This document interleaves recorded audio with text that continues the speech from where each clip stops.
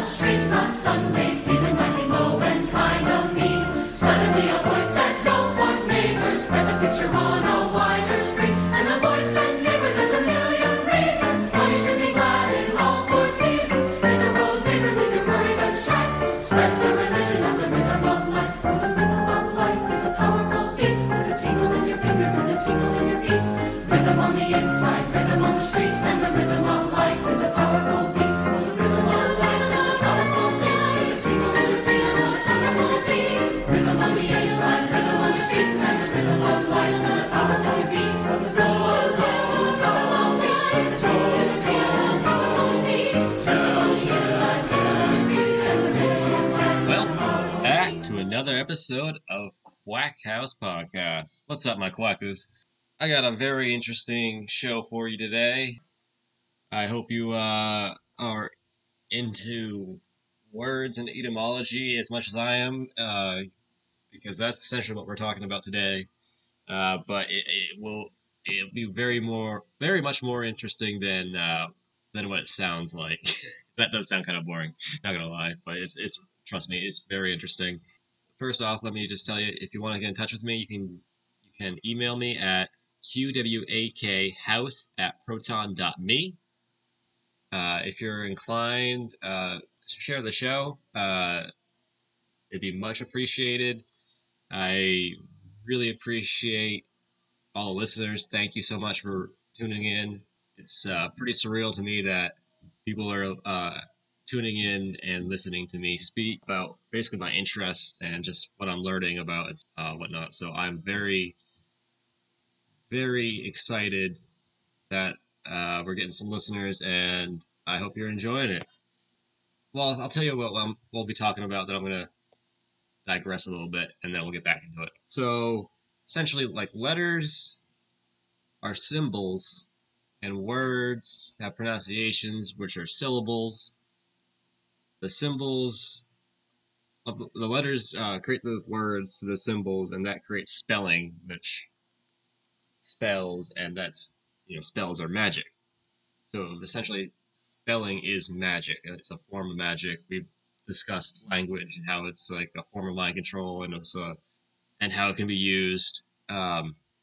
So essentially, I'm going to be breaking down the word imagination through the symbols and syllables that it has. Now, what I want you to realize about imagination is a fundamental part of art, of creation, of everything. Nothing comes to existence without imagination. God used his imagination to create the earth and us and all the universe. He was using his imagination. Everything that you touch, everything that you eat, it's all first formed in the imagination. And I don't know about you, but you see in some just like artwork, what people can do with just like I'm just thinking like the old, like they get like a huge piece of marble and they're able to create these beautiful, very detailed, intricate pieces of art that are just masterpieces, beautiful, and it all started in their mind's eye, essentially, the imagination. I don't think it's a coincidence where there's actually three eyes in the word imagination. Just having your imagination and being able to use it to its full potential, at least the potential that God gave you, using it up to there, would put you leaps and bounds ahead of just about everybody else. For lack of a better term, they don't really have imagination. They just go ahead and go out throughout their day in someone else's imagination, essentially. Someone else is creating their world for them. And if you're listening to this, I want you to be able to create your own world, not so you can be some type of God. I want you to follow Jesus and God, but I want you to be able to use the gifts and talents that God gave you. And like I said, imagination is fundamental to that.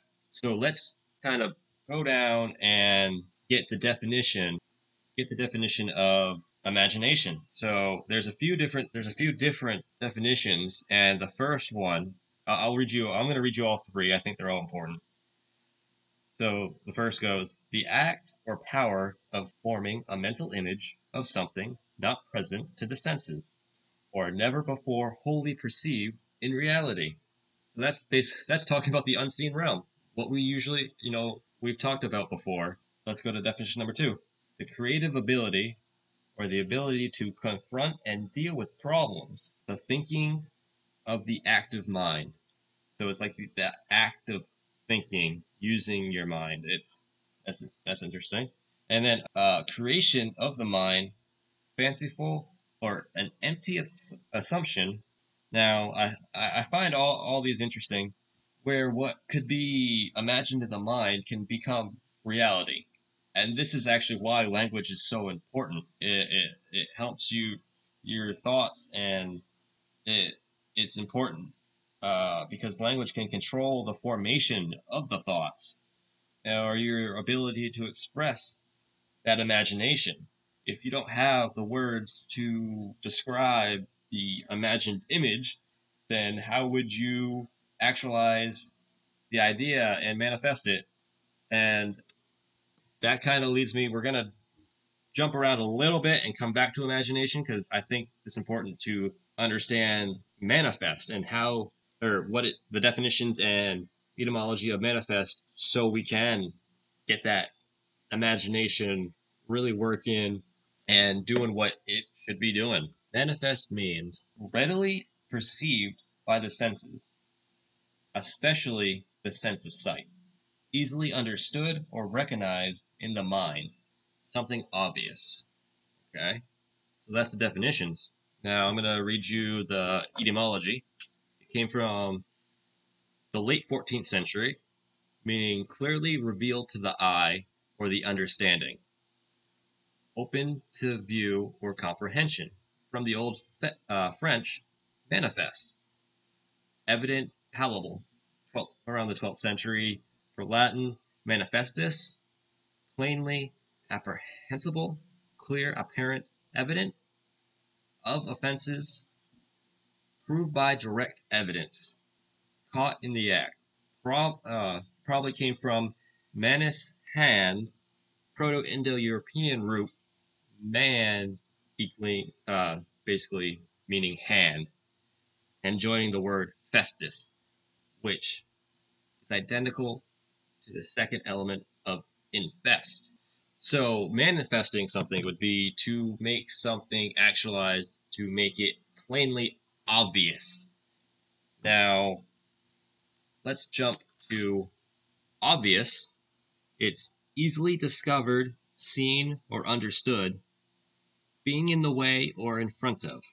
Now, the etymology for the word obvious came around the 1500s, frequently met with, from Latin obvious, obvis, that is in the way, presenting itself readily, open, exposed, commonplace, from obvium, in the way, which is from ob, the first part of it, in front of, and vium, or via, which equals way.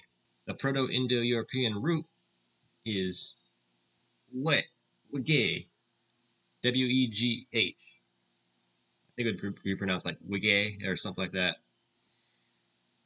which means to go, move, transport in a vehicle, meaning plain to see or evident.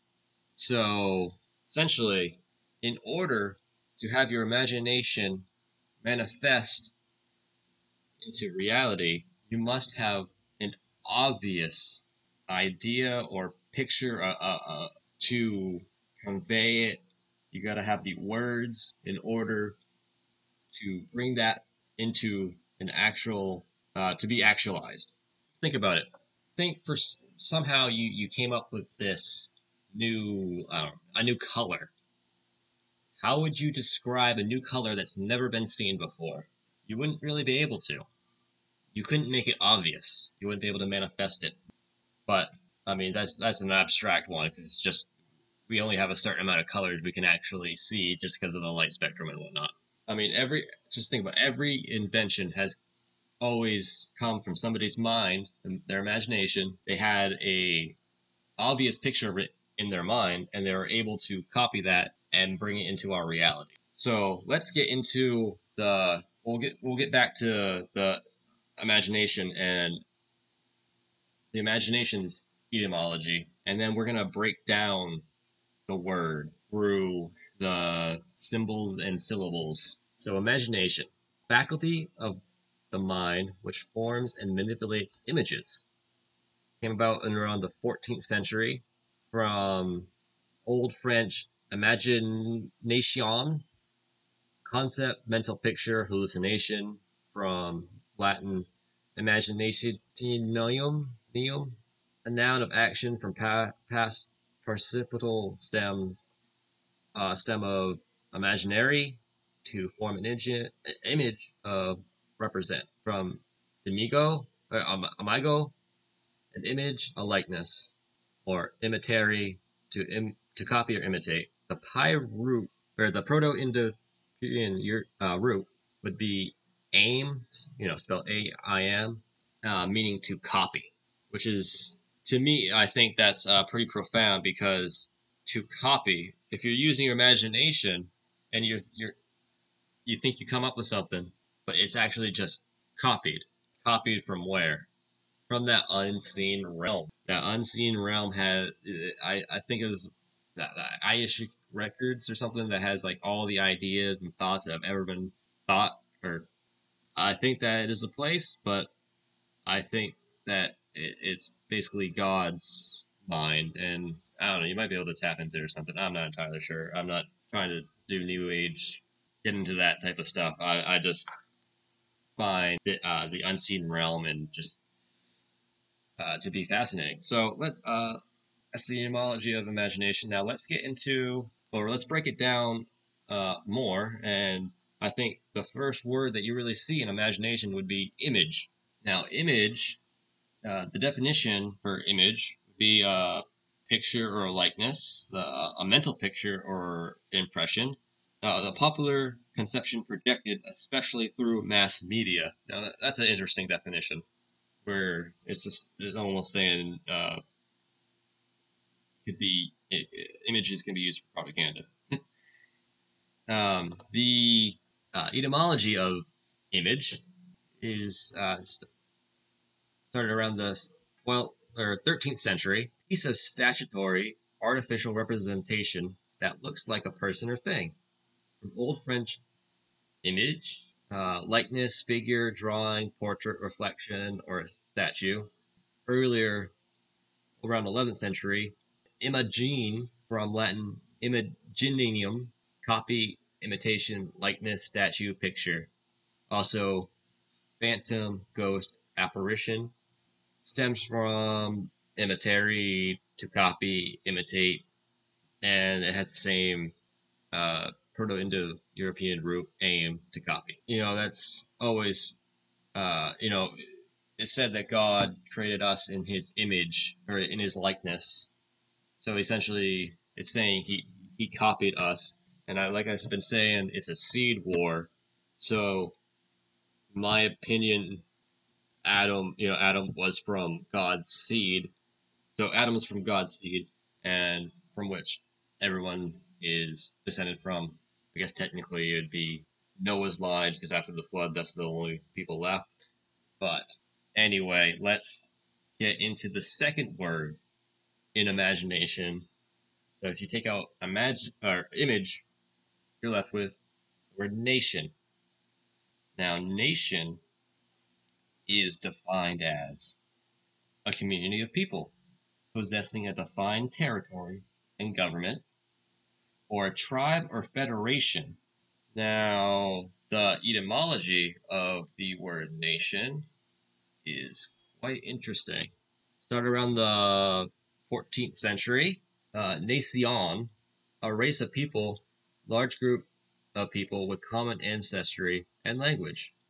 From the Old French of nation, birth, rank, descendant, relatives, country, homeland. 12th century Latin, nationum, or natio, birth, origin, breed, stock, kind, species, race of people, tribe.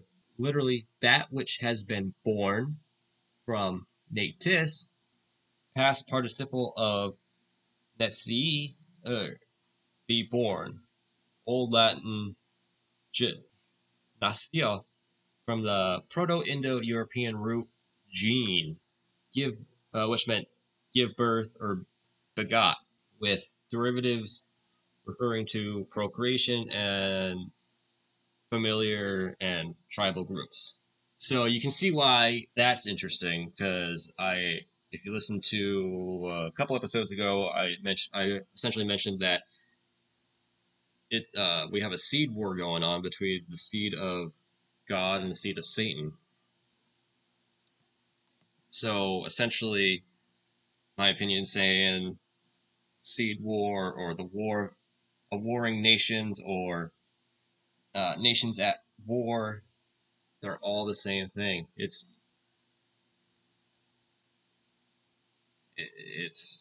all right. So we can actually break down imagination even more.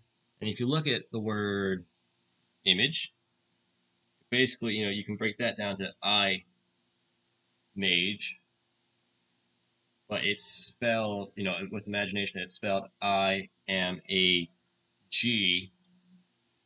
So like I mag, but if you move the I to the back, it's magi, which is Magi's definition is the plural of magus. So we'll jump to magus, um, and it's essentially a member of a hereditary priestly class among the ancient Medes and Persians, but it's also often used as like a magician or a sorcerer, astrologer, an occultist, alchemical or alchemist. So it has basically magical meaning. So let's just it's so close to the spelling of the word magic. I just feel like we have to go there.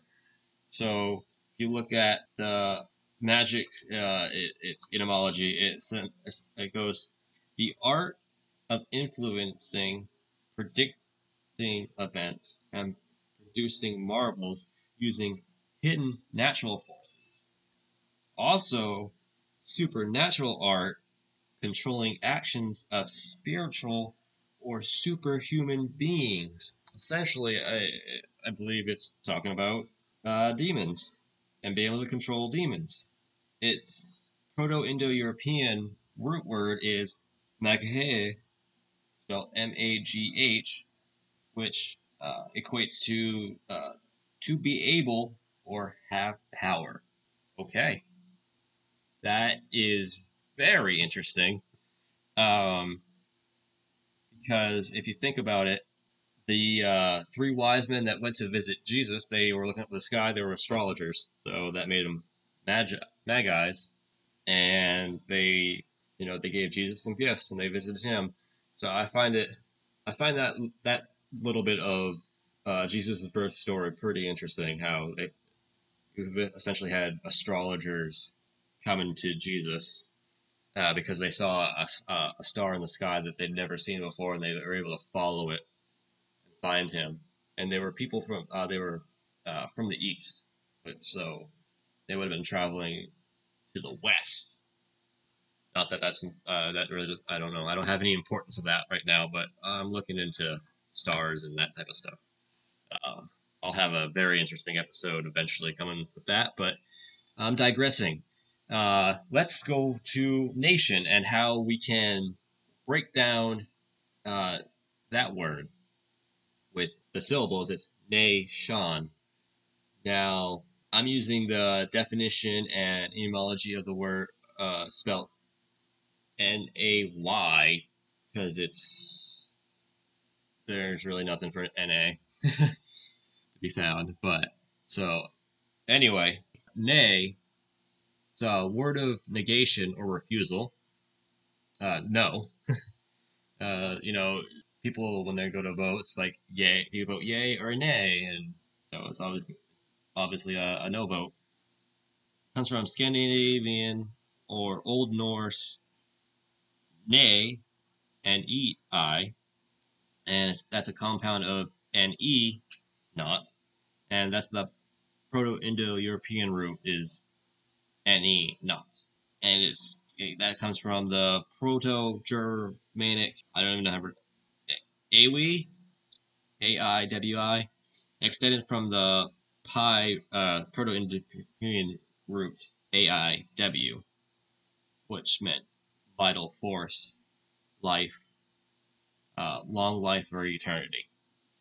So that I that's a it took a turn. Like the root words for it essentially meaning life, and then that goes to it morphs into the word no essentially. I don't know how that even happens, but I find that interesting. And that second part of nation is shun. So you know what shun means? It's to avoid deliberately, and the etymology Middle English came from Middle English shunnen, which meant keep out of the way, avoid a person or place, refrain from, neglect. From the Old English scunnion, run away from, avoid, abhor, loathe, seek, safety by concealment. It's a word of uncertain origin. It's not found in other Germanic languages, and it's believed to have come from the Proto-Indo-European root skew, skeu, which meant to cover or to hide. So you have the word shun, basically meaning to cover or to hide in the past. So that's breaking down. Well, obviously, I broke down the word shun and how it's pronounced instead of the tion. And that, the reason for not using the tions and using the actual word shun, because I believe it might be spelled different, but it has the same pronunciation. So I I just think when it comes to the spelling and words having spells. So yeah, it doesn't really matter how a word is spelled. I think it's the pronunciation of the word that gives it the magic of the spell. So let's put that all together though with the imagination. You know how SpongeBob did imagination. We have magia. I'm using the Proto-Indo-European root words for this, which is that to be able or have power. The ne, which is not, and the aya, which is vital force, life, eternity, and the skew, skeu, which is to cover or to hide. So if you put the root words for all of the syllables together, you essentially have to be able to cover or hide life. So to basically to shun the genes essentially, to get rid of the seed or have power over the genes and seed. So you can see how the imagination, a thing which is so important, is actually like casting spells upon us that we're like unaware of, hide our vital life force and hide our eternity. And if you're saved through Jesus, your eternity is forever. But is trying to hide that from you. Really, in conclusion, the English language is riddled with spells and magic and has a way to basically control and manipulate and our thoughts, and it has a way to like box them in, because even if you think outside the box, there's still a defined box that you can only, yeah, you have to think in that, because We only have a finite ability to perceive the unseen realm. Like I brought up earlier about the whole a color that can't be seen, or like a new color. There's always a box that you have to be thinking inside of. You can't look at a window. You can only look through that window. I mean, you might be able to see the smudges on the window. You might be able to see the cracks in it. You might be able to see your reflection, but you can never actually see that window, can you? You can see the imperfections or the image in the window, but it can never actually be seen. And that's that unseen realm. That's that we're boxing ourselves in. Went kind of abstract today. I think I'll do more episodes like this. I'll try to bring in more biblical verses and whatnot. Maybe break down instead of words, break down verses or something. But I think it's with this foundation of the podcast, I really want to break down, get people thinking and using their imagination. You know, you don't have to take my ideas as facts. I just want you to kind of entertain them. I want you to, think about them, entertain the idea without accepting it as fact. Just try to expand your mind and be aware of how your thoughts are actually, even my thoughts. I'm not saying just you. I'm saying everybody. Everybody has this box that we're inside of that will never actually. The potential that God gave us, almost nobody is ever actually going to reach that full, absolute potential. All we can do is try our hardest. And there's so many. I mean, it's a seed work, like I said, and there's so much going against us. There's so many forces in that unseen realm doing battle against us, trying to stop us from reaching that full potential, from using our imagination, trying to limit our speech and limit us while using their spells against us. And I think it's time that we really get a grip on that and figure that out and win this seed war for God. I think that's all I got for you today. I hope you enjoyed it. I definitely enjoyed talking to you. Thanks for listening, guys. I really appreciate it. You can contact me you can email me through qwakhouse@proton.me and share the show if you found this interesting. See you later, Qwakers. Peace.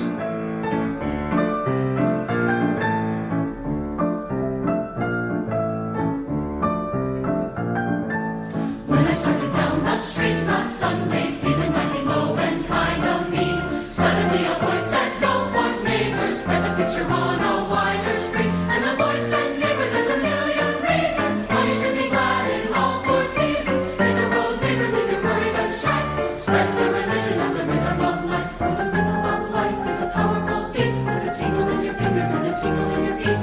Rhythm on the inside, rhythm on the street, and the rhythm